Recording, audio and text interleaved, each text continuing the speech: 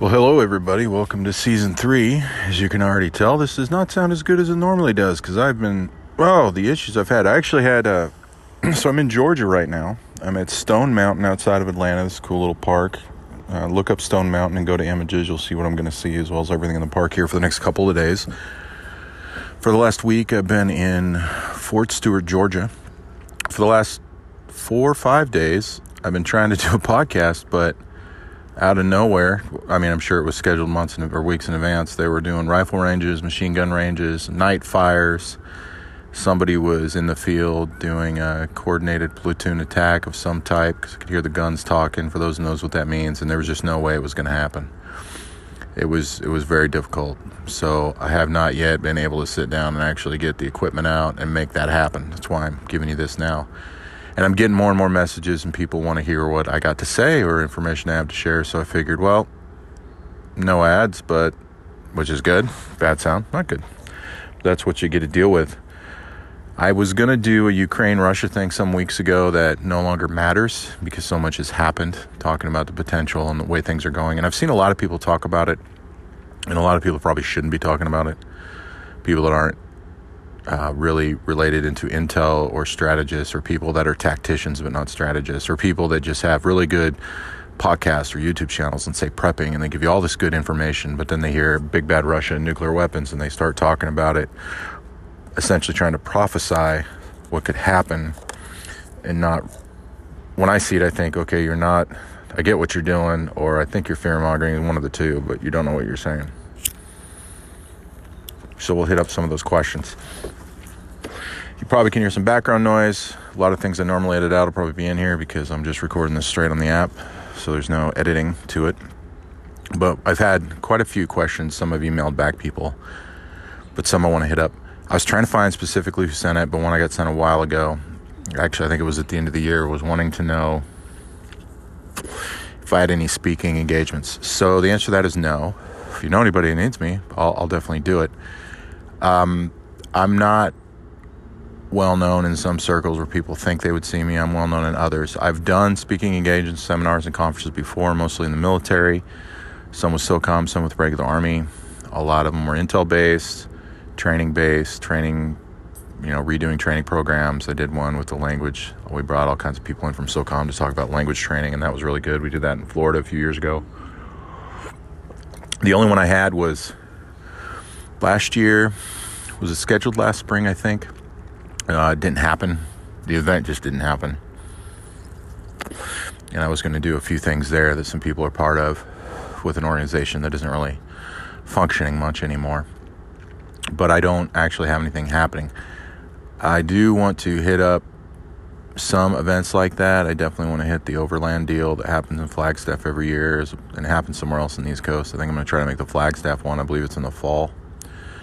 Whichever one's in the fall is the one I'm going to try to make, and hit up some of those things. So if anybody out there knows of any conferences or places you think the stuff I talk about would be welcome or would make sense, whether it's private investigation, law enforcement, military, even prepping or intel-based stuff, yeah, I'll definitely check them out. Another question I was trying to find was, people were asking me, I think the same person asked me about a couple of organizations, and I don't remember both their names, so I can't comment on it until I find the question, and I'll be able to answer that later on another podcast and tell you what I think about both of those. One's really good, one's more like Comic-Con, in my view. So the person who asked that had mainly to do with cyber and that type of thing, hacking deals. I'll have some info on that. I got another question about the podcasts I listened to this year, or ones I'll be listening to that people are interested, that are along the same lines of what I do on here. One I listened to is called DIA Connections, put out by the Defense Intelligence Agency. It's really well produced. A lot of it's historical stuff.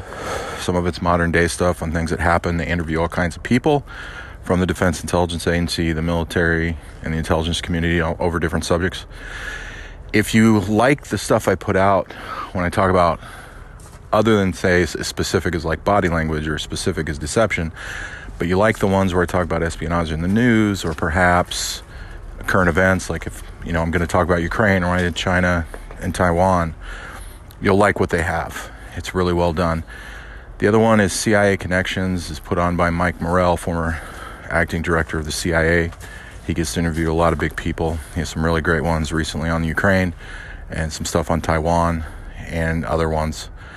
And I would tell you that if you see the names of the guests and you know who they are and you don't like them because of their politics, I would ignore that and listen to it anyway, because they focus on the subject matter at hand. And I think that you would like that. Now, there's several others I peruse at times, but not that I listen to consistently. I just don't have enough time. But there's a few others out there. So I'll take a look and see which ones I'm looking at listening to over the next month or two of travel, and give you some feedback on that and let you know where I am, which ones I like, and what I do with them. Another one is from Mitch. He wanted to know about a podcast on steps or precautions before traveling overseas. He can't find it. I actually have one called Safety and Security When Traveling Abroad, or Safety and Security When Traveling Overseas. It's probably as far back as late in season 1. And that's the one I think specifically answers your question. I also have the one in the middle of last year about emergencies while traveling abroad. Some of the things to be prepared for that I dealt with that morning when I made the recording with a friend of mine in Uganda, when some ISIS affiliates got past the Congo and started attacking places in Uganda while she was there and she was leaving that day. But the first one, I think, is what you're looking for.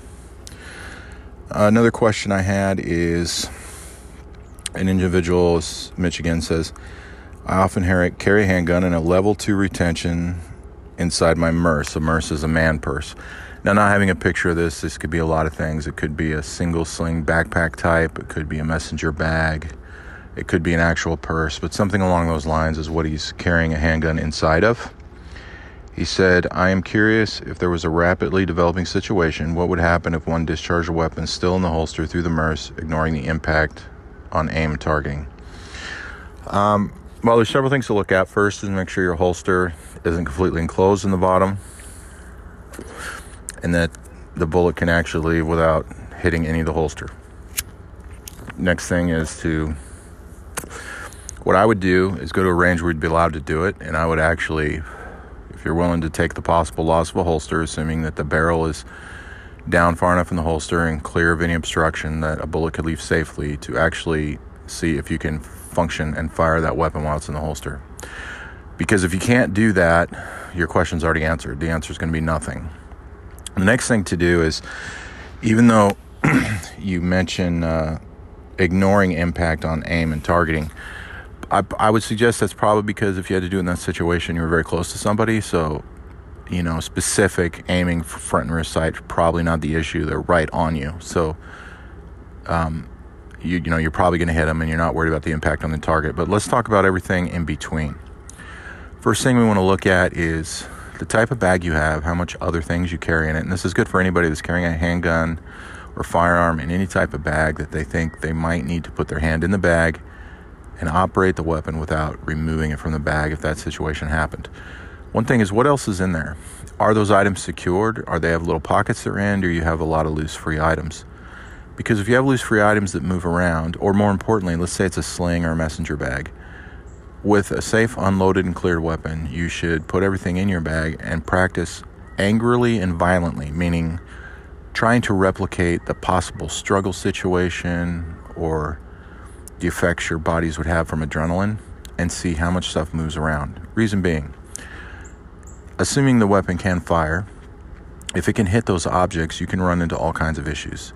And it doesn't matter what they are. One of the things are, like, there's women that have diaper bags. And inside diaper bags we have cloth material, diapers, baby wipes.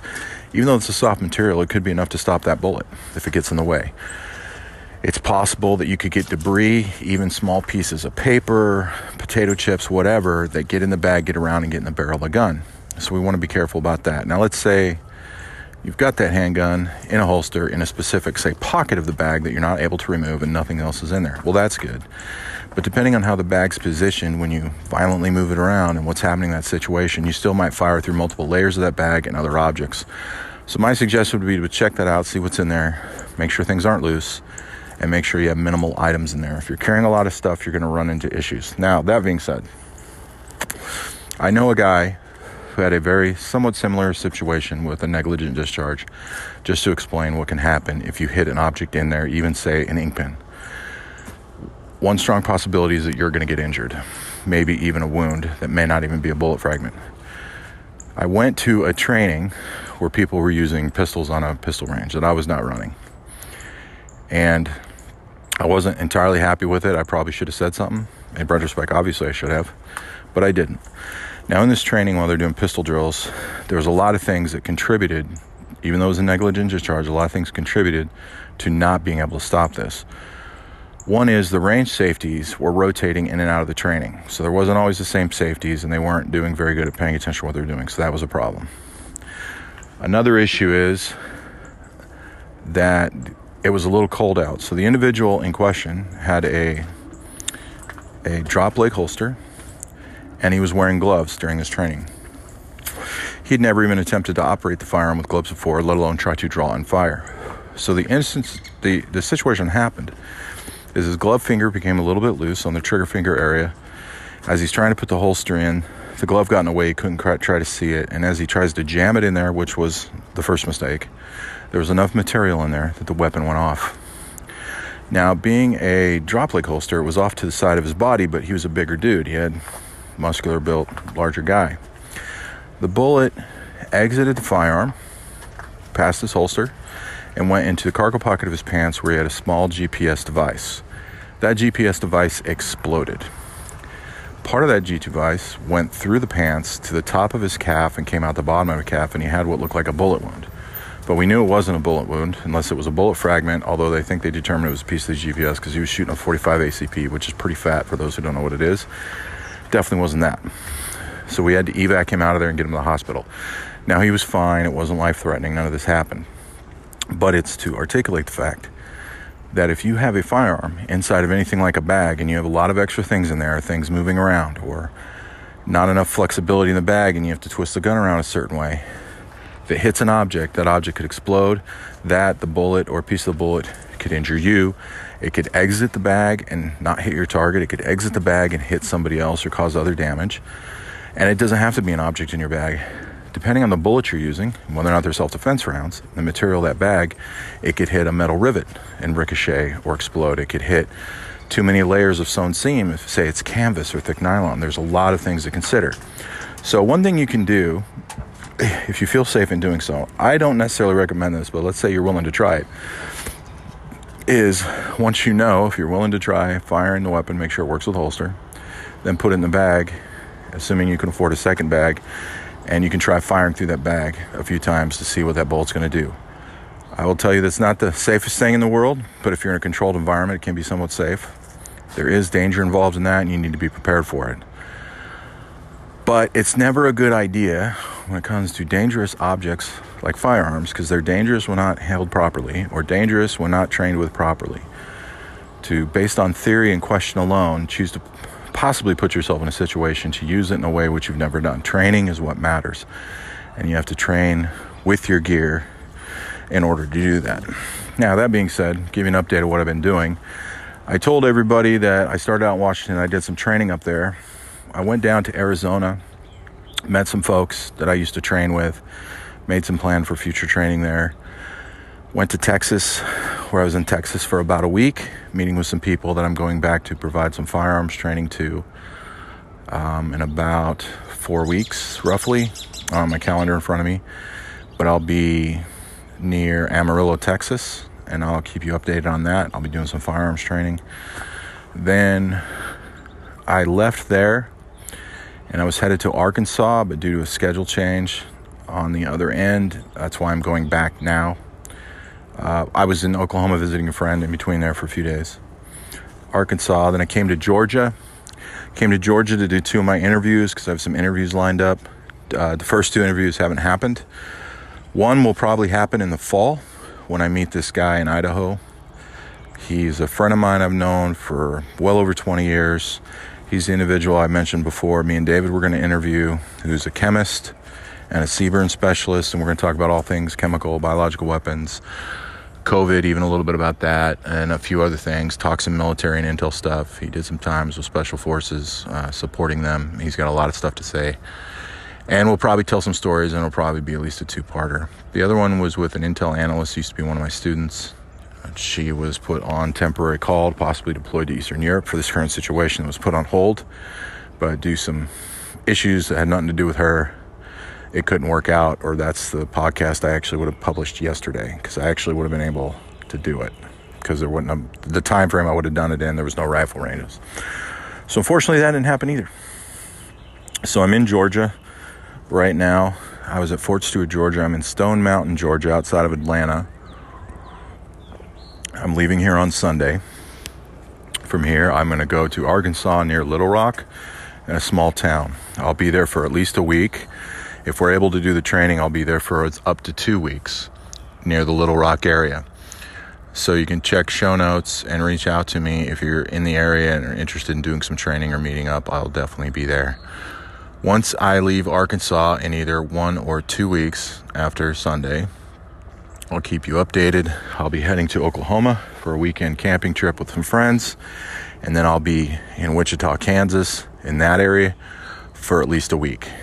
I'll be seeing David from DMR Publications. We'll do a joint show or interview or something like that. We're going to hang out, drink some beers, do some camping, have some fun.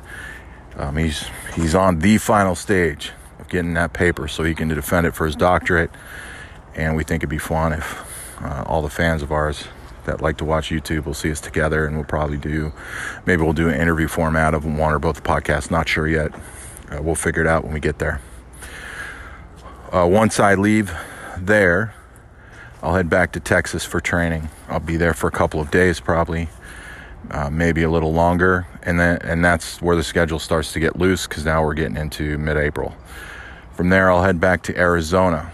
I'll be in Arizona to handle some business. I'm not sure how long I'll be there for. There's some personal stuff with family that probably isn't going to happen, but could affect the rest of the trip if it doesn't happen. I'm going to go up through there, through Utah. I'm going to hit some of the national parks on my way back in to Yellowstone, Zion. From there, I'm going to go to Yellowstone, Zion, Grand Canyon, Zion, Yellowstone, in that order. I'm going to head back to Seattle by the beginning of May. I'll be in the Seattle area for about a month, and then around June-ish, June 1st, a couple weeks of June, hopefully I'll be headed out to Boise, Idaho. We're meeting another guy I used to train with. I'll be there for a few days, and then I'm going to be traveling on an undetermined schedule between Idaho, Montana, Utah, Wyoming, and then coming close to Labor Day, I'll either be heading to Arizona for some training, or I'll be heading to Oklahoma for a week-long camping trip with some friends. So that gives you something to look and plan for. There are several people who have messaged me. I've tried reaching out to some of them. People in Pennsylvania, somebody in Delaware, I think Maine, some other people in Georgia. I haven't heard back from any of you. If you're still on there, I'm still around. I'm still definitely ready to do this. So you can work with those ideas and figure out exactly what you think is best or doable. And I'll definitely meet up with you. I'm just doing this to give people knowledge and information at minimal to no cost, depending on what it is. There's only a few things I'm charging for, like that security company, for example. And there's things where costs may be involved, but they won't be like necessarily going to me if we need to get a facility or whatever we need to do. I'm basically putting the work on your end. I'm the one traveling, trying to keep the costs down to give people opportunities to get knowledge and try to work that out. I've had a couple people reach out, map reading, haven't heard back. A couple people reach out about OSINT information and open source research. I'd love to hear back from you, see if we can schedule that and work it out. So, just reach out to me and we can see what we're doing. Now, on to the Russia-Ukraine situation. I do have a podcast I want to do. I would have recorded that. I would have had to get out yesterday to even be relevant, because things are changing so much. But to give an overview on a few things to put in perspective, I'm going to do a whole Russia-Ukraine intel perspective, just like I did China and Taiwan, but I want to put a few things in perspective now. One of the things I've said for a long time, and some people have disagreed with, is I've said militarily in a conventional sense, I don't see Russia as quite the threat people do. I see China's conventional as a bigger threat. Part of the reasons that I didn't talk about is I didn't know what much information was out there. But one of the things that's been known for a long time that we can now see on the news is things like logistic support, old aged equipment, lack of training in their soldiers. Things that are being reported through official intel channels that will eventually become public if they're not already are things like there are Russian soldiers that are sabotaging their own equipment so that they can't go anywhere or so that they can't fight, and then walking away and leaving them, going off to wherever. Which is very interesting if you think about Russia. I mean, Gulag, Siberia, Putin will still kill people if he needs to. He's still one of the few people that has had people assassinated. Not the only one, but there's very few that do that anymore. And these soldiers don't really seem to fear the repercussions, which is interesting when you compare it to how we view Russia. I saw an interesting tweet, military officer talked about all these times, war games, exercises, where they're planning operations against Russia and how to defeat them, especially if they invaded Ukraine or Eastern Europe or back before Crimea happened, or if they went to some of the former Soviet states in the Southeast. And the joke basically was, all I need is a pickup truck, and to shut the gas stations down because we see people towing away tanks or trucks or something like that. So there's interesting aspects to that. Some people say, well, we don't want to get in a war with Russia. My question's always why, but they usually say, well, because of nuclear war.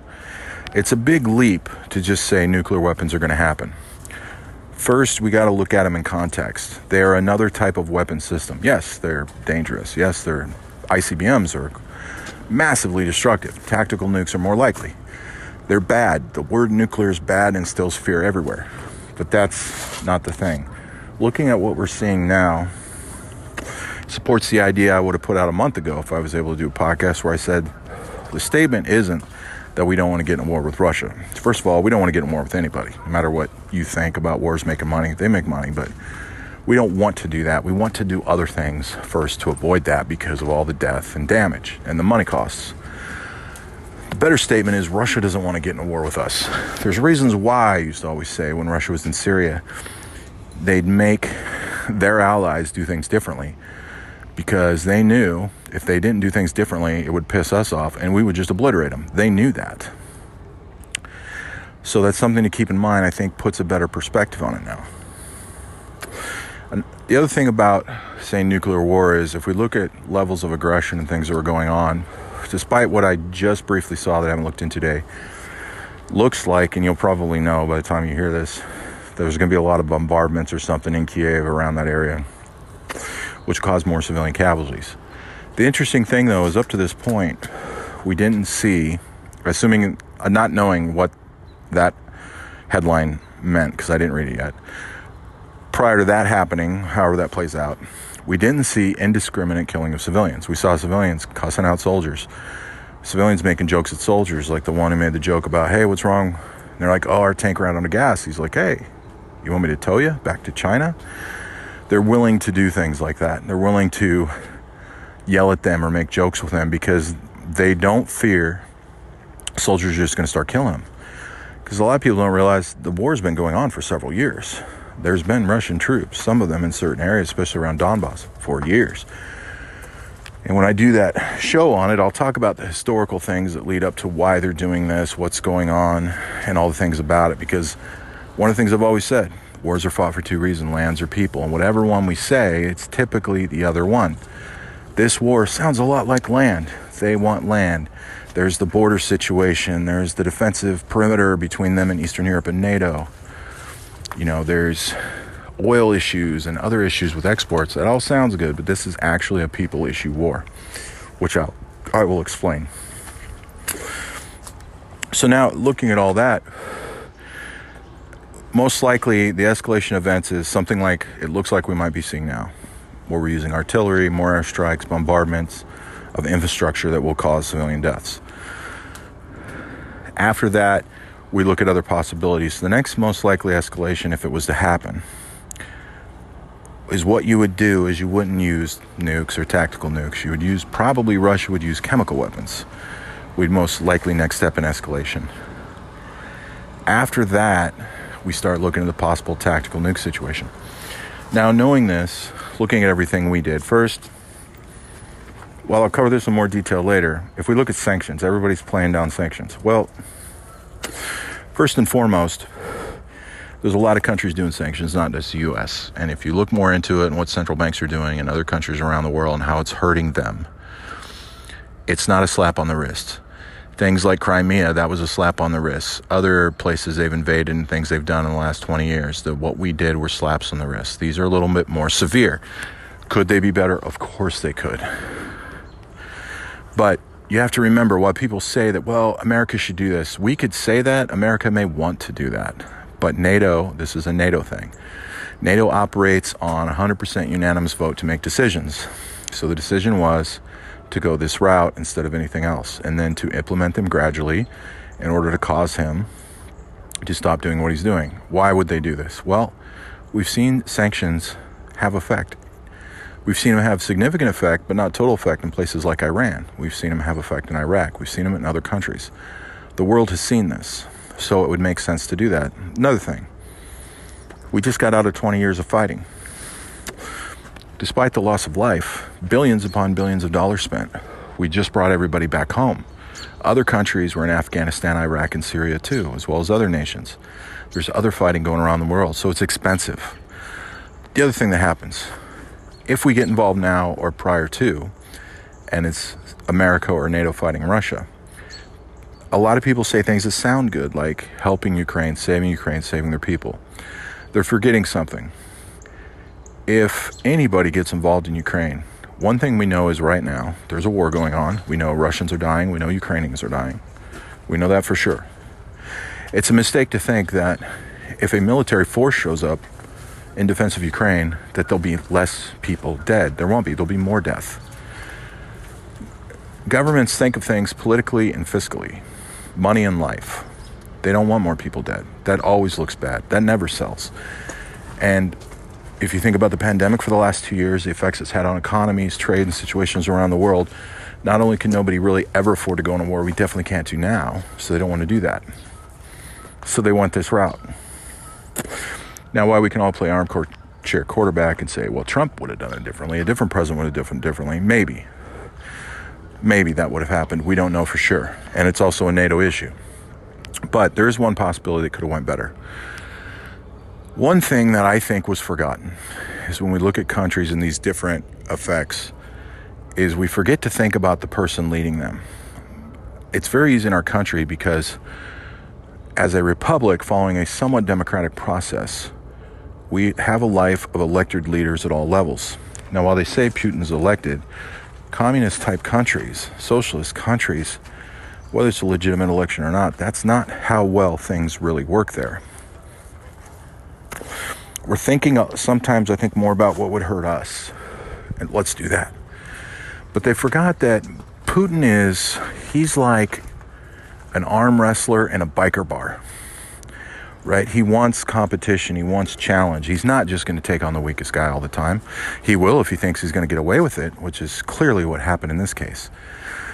He's kind of like a bully. And what happens when you stand up to bullies? Even if you get your ass kicked, they usually stop. What I mean by that is the only thing we probably could have done that would have made sense is instead of gradually implementing sanctions, and don't get me wrong, I don't think sanctions are bad. I think we should have done exactly what we're doing sanctions, probably in the timeline we're following. But I think the only thing that could have happened is there was about 150,000 Russian troops surrounding 3 sides of Ukraine before the war kicked off. And some of you may not realize that number got that high. You might remember when they talked about 70,000, but many of you remember reading the news when it hit 20,000 to the point that international observers by law are supposed to be present for any training event. That didn't happen. The best option we would have had was a show of force, which would have been matching troop for troop. Now think about that, step one. We want to put 20,000 people there. He eventually had 150.